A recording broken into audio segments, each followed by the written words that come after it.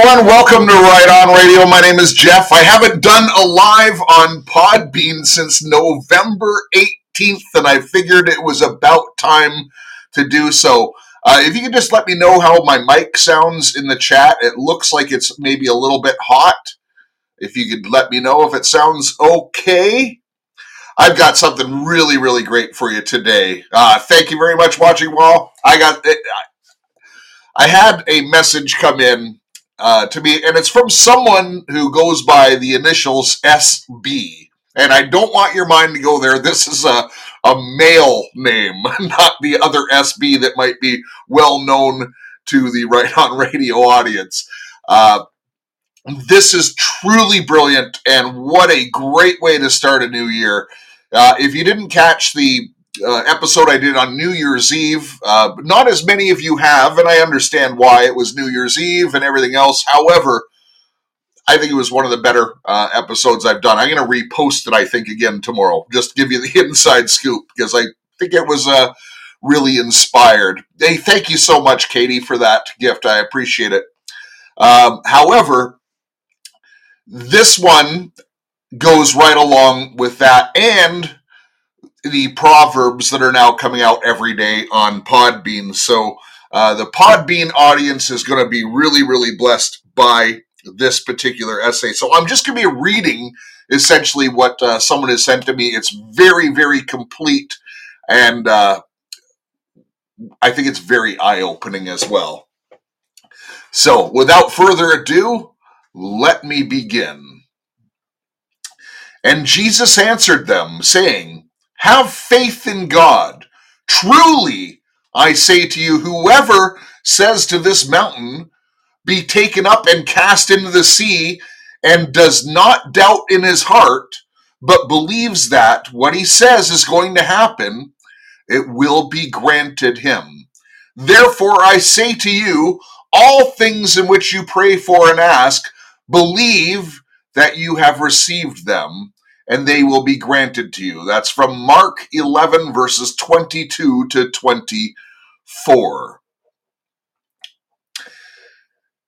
Given these statements by Jesus, it is impossible not to question why it is so difficult for many of God's people to pray. After all, wouldn't we be rushing to the prayer room every day if we truly believed these passages of Scripture? Wouldn't prayer be the core of who we are? What if you had a billionaire friend who told you, whenever you have need, call me, it'll be yours? Don't you think you might occasionally call that number? However, the very creator of the cosmos says, anything in your way that is impeding me from working on your behalf shall be removed. If you pray and have faith, I will grant you all you ask for. Now, I'm not sure about you, but I want to cross the finish line in prayer. Over the years, I've witnessed the results of prayer in copious amounts, but I never want to reach the point where I feel as though I've gotten enough. I'd be a fool to stop praying and start relying on something other than the words that come directly from the heart of God. If God has more, his life for me, and more ways than mine, he might glorify himself through me. So, why is prayer so challenging? The devil obviously opposes prayer because prayer has produced miraculous results throughout the Scriptures, including the conception of children and barren wombs, the strengthening of the elderly, and abundance of the supernatural. It stands to reason that Satan will resist us whenever we choose to pray. Is it possible we are also hampered by something in our own emotions, though? And in this, we know that we are from out of the truth, and we will persuade our hearts before him. Because if our heart should condemn us, that God is greater than our heart and knows all things, 1 John 3:19-20, our own heart condemning us is the reason many people, in my opinion, find it difficult to pray since they frequently feel guilty. Consider how challenging it would be to visit a friend who consistently accentuated your flaws and ridiculed your best efforts, despite the fact you entered the room feeling upbeat. Your mood soon became depressed and sorrowful as the friend began criticizing everything you were doing incorrectly. It goes without saying that I was the one who constantly condemning myself. Yet we sometimes incorrectly attribute such thoughts to God. As a result, we approach the prayer room just the way Peter did in Acts 10. According to the Bible, Peter climbed a rooftop, and as he started to pray, a sheet containing various unclean birds, animals, and insects was thrown down by its four corners.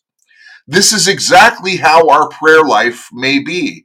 As soon as we enter that private space and kneel to pray, a sheet carrying all of our flaws, faults, challenges, and weakness falls. This may sound familiar to you. You start to think about all the mistakes you made and all the areas where you fell short as a Christian, as if they are the only things God is aware of. But take note of the Lord's command to Peter. Rise, Peter, kill and eat, Acts 10, verse 13. Otherwise, don't starve, Peter. During this period of revelation, I am providing you, fortify yourself because of the extreme uncleanness of the area. Peter said, no, I can't do it. And similar to this, many people struggle to lay hold of God's promises and develop and grow in grace because they are constantly aware of their own uncleanness. What God has cleansed, do not call common. The Lord told Peter, Acts 10, verse 15, when we enter the prayer room, we must recognize that the blood of Jesus Christ has washed away all of our sins, and we are no longer to refer to ourselves as unclean. According to the Bible, we are God's righteousness in Christ.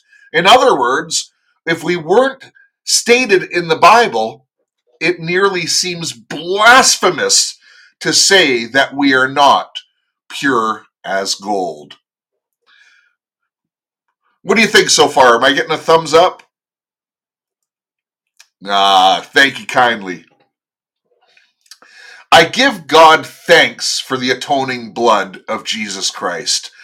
I give thanks to God that I don't have to be physically powerful to enter the prayer room. In fact, the book of Hebrews informs me that it is my time of need that I should approach God's throne. I should confidently approach God's throne of grace when I need courage, guidance, empowerment, and assistance. Hebrews 4:16. We have an open invitation from our Heavenly Father to enter his presence as his children. Keep in mind that Paul the Apostle advised, be careful for nothing. To put it another way, but in everything, through prayer and supplication with thanksgiving, let your requests be made known unto God. Do not let yourself or the enemy drag you down. Philippians 4, verse 6. If we don't think we have already been clothed by God with the righteousness of Christ, how can we enter the prayer room with thanksgiving?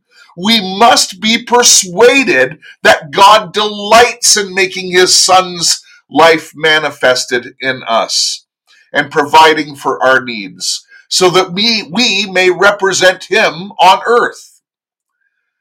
The secret to praying with thanksgiving is to do that. When one asks amiss, this is another reason we can find it challenging to pray. When our aspirations conflict with what God wants for us. You don't have because you don't ask. You ask in error so that you can indulge in your lusts. You don't receive what you need, James 4:2, verse 3. We are the only ones left on earth to praise the Son and to spread the love of God, the same love that He sent His Son to the cross. Christ purchased salvation, but it is up to us to continually be strengthened by the inner man manifesting the reality of that redemption, the reality of enabling the power of the Holy Spirit. However, if we allow the enemy to occupy the attention of our mind, we ask the wrong questions, and then we wonder why our prayers go unanswered. Consider for a moment what can happen when we pray according to God's will. In the book of Acts, when 120 people left the upper room, God had given them the strength they had longed for, a supernatural strength that moved mountains of doubt and dread. They simply broke into the marketplace among those who still had the blood of rage towards followers of Christ on their lips. A group of 120 mostly uneducated and ignorant people. However, the presence of God and boldness were present in these disciples. Megalios in the original language denotes that we were discussing the forthcoming results of God's work in the inner man. They were discussing what God would do, what He had given them, and the enduring faith that resides in our hearts. When the pious religious leaders saw this, they simply remarked, "Wow, nothing like that has ever been provided to us by our faith. How are we to be saved?" Or look at the incident in Genesis 24, where Abraham instructed his servant to return to his native land and find a wife for his son Isaac. "Lord, if you have prospered my journey, and if you're going to be favorable to my master, guide me to the bride for his son."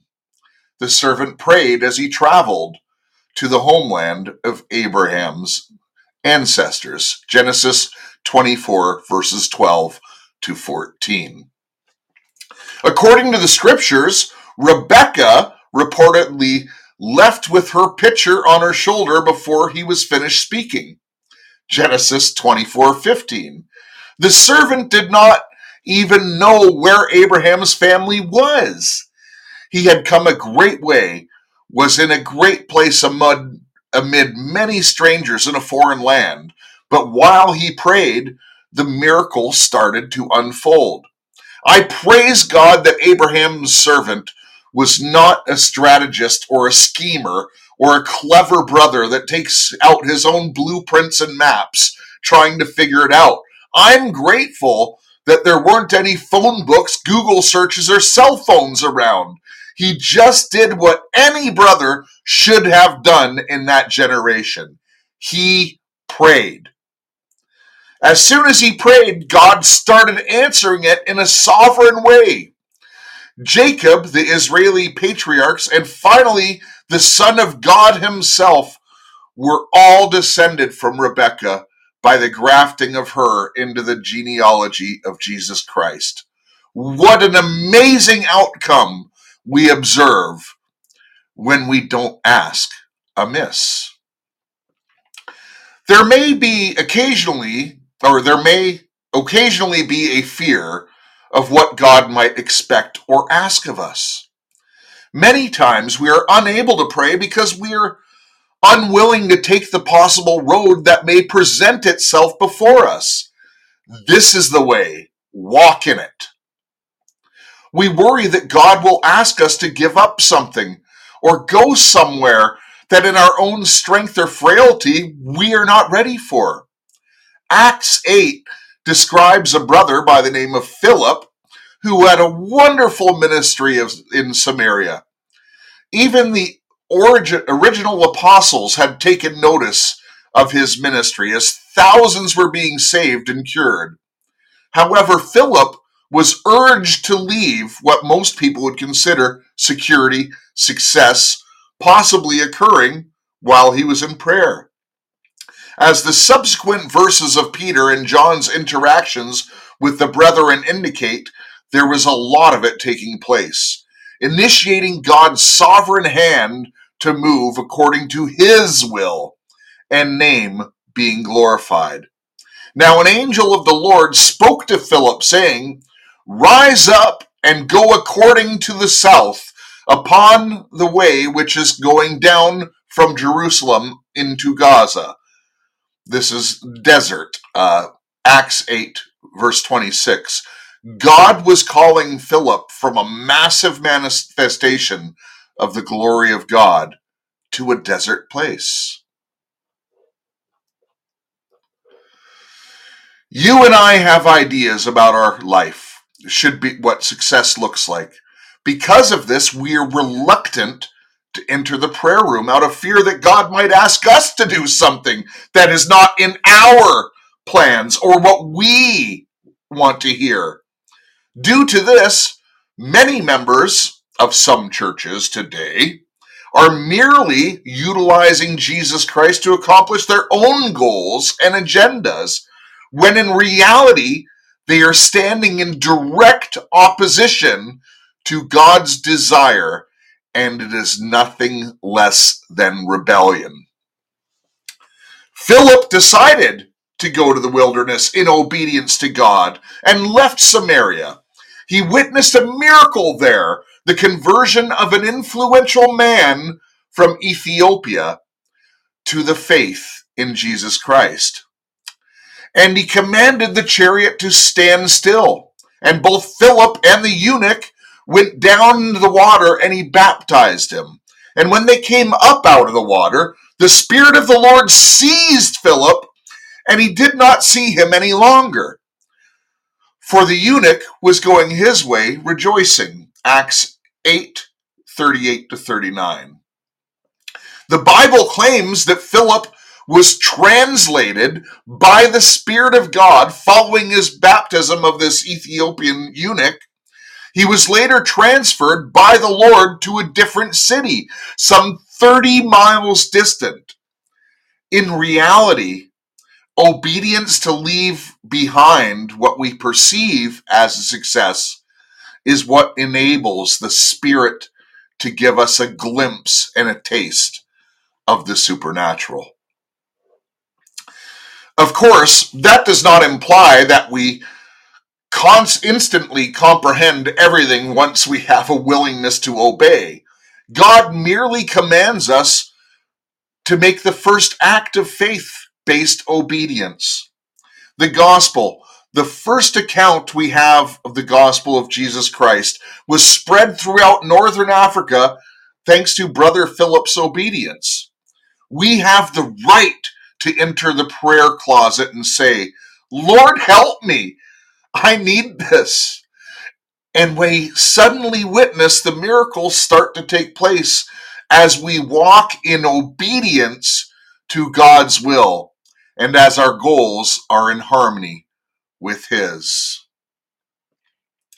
The same concept can be found in the account of a disciple by the name of Ananias. Later in the book of Acts, one day as Ananias was praying, and the Lord said to him, after having risen up to go upon the street which has been called Straight, and to seek the house of Judas, a Tarsinian, Saul by name, for behold, he is saying, and he saw in a vision man, Ananias by the name, so that after having entered, and having placed his hand upon him, he might receive his sight again. Acts 9, 11-12. In essence, Ananias said, "Lord, is this the same Saul who caused your people in Jerusalem such harm? I've heard that he has permission from the priests to imprison everyone who invokes your name." And you're asking me to go and touch him right now? Ananias, however, carried out the command that he had received through prayer.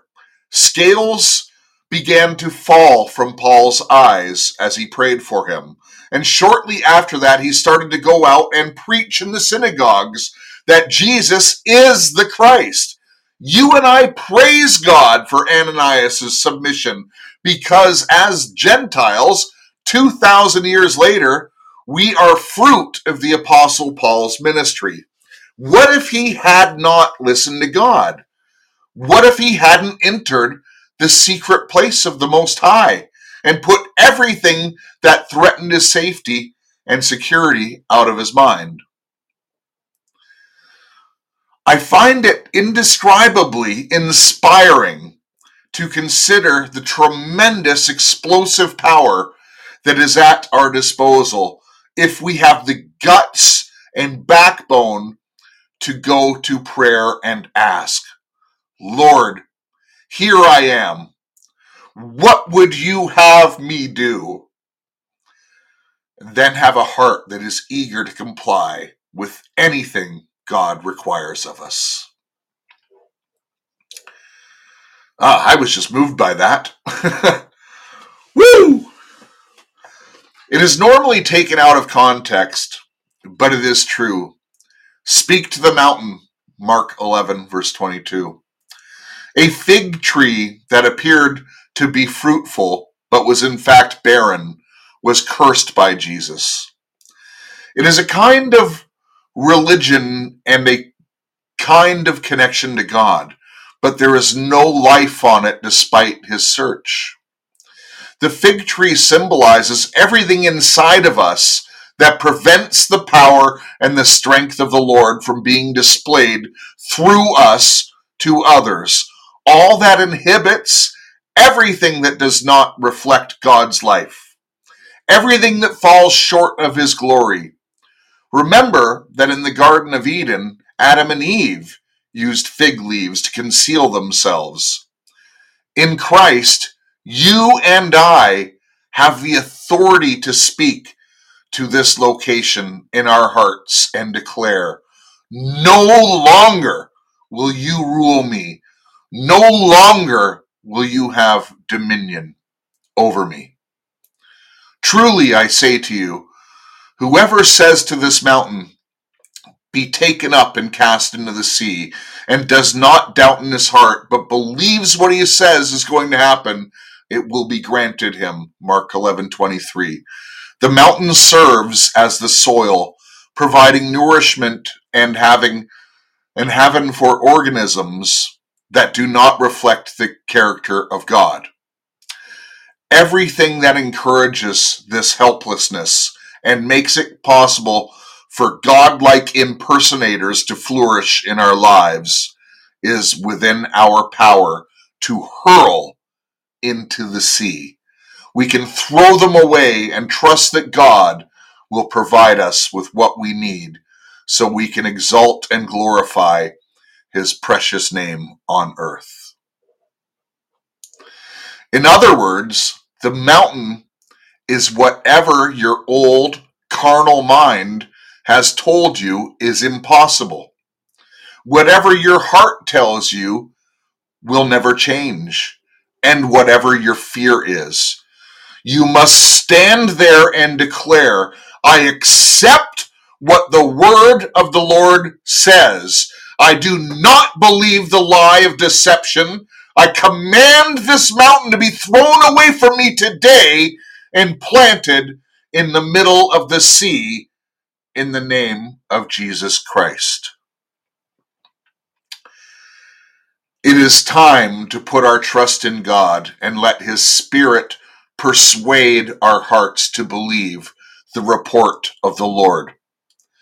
Now is the time to pray and wait for the Lord to act.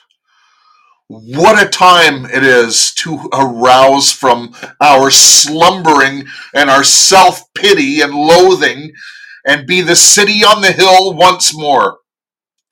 What a time to enter the secret place of the God Most High boldly, in spite of our frailties, and emerge with God's strength. What a time to have a sound mind, a pure heart, a new outlook on the future, a fresh vigor that only comes from God. What a time to be armed with divine power.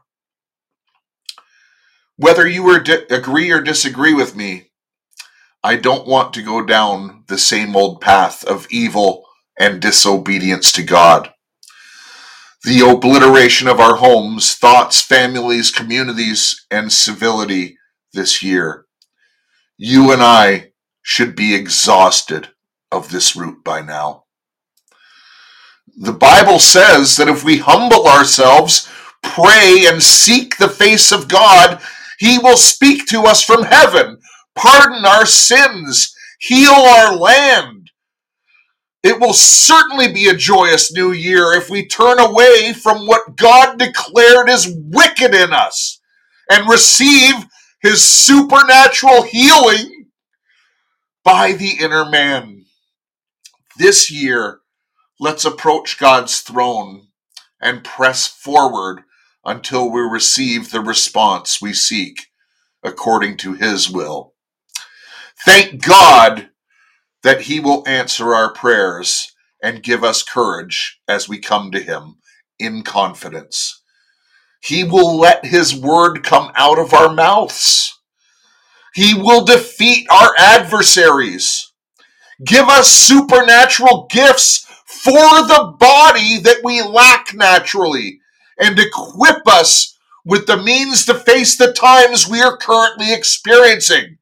You and I are going to finish the race in prayer and have a new song in our hearts for all of eternity.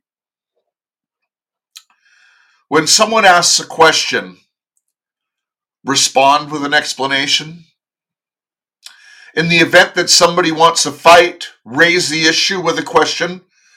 People frequently ask questions to determine your position rather than to get an answer. They don't want the truth. They just want to be exposed. That is what Jesus had to deal with 4 times. Matthew 9:14 to 15, 15, 1 to 3, Mark 2, 1 through 11, and Mark 4, 10 through verse 13. In order to determine whose side he was on, the devout and pious were asking questions rather than seeking a true answer. These kinds of inquiries have been posed to preachers for years. Like Jesus, whenever they are questioned, they are enticed and lured into a trap by giving an answer, ultimately getting into trouble. And some leaders in the church have misjudged the situation and assumed that these folks needed an explanation, which wasn't the case at all. As opposed to act like Jesus did, take a cue from Jesus and reply with a question the next time someone asks you a question of this nature. Hallelujah to the Lamb, the God who was slain. This last part of this, and that was the end of the essay, the very last part of it was very wise because people are constantly trying to shoot down our faith by asking questions, and they really don't want the answers. And if we want to really have the confidence inside of ourselves, we need to stop falling into these traps. But man, this was a really, I hope you found it as powerful as I did, everyone. I was really moved by this in a couple spots of it. Praise the Lord. Thank you to everyone who is here with me today. Thank you to each one of you. If you found this as powerful, please share it out on your social media, and I'm sure someone will be blessed by it. But in the meantime, remember, love your God, love your family, love your neighbor as yourself, and make a difference in your community. Right on, right on, right on. Right on radio. Right on radio. Who's right? Who's right? He's right.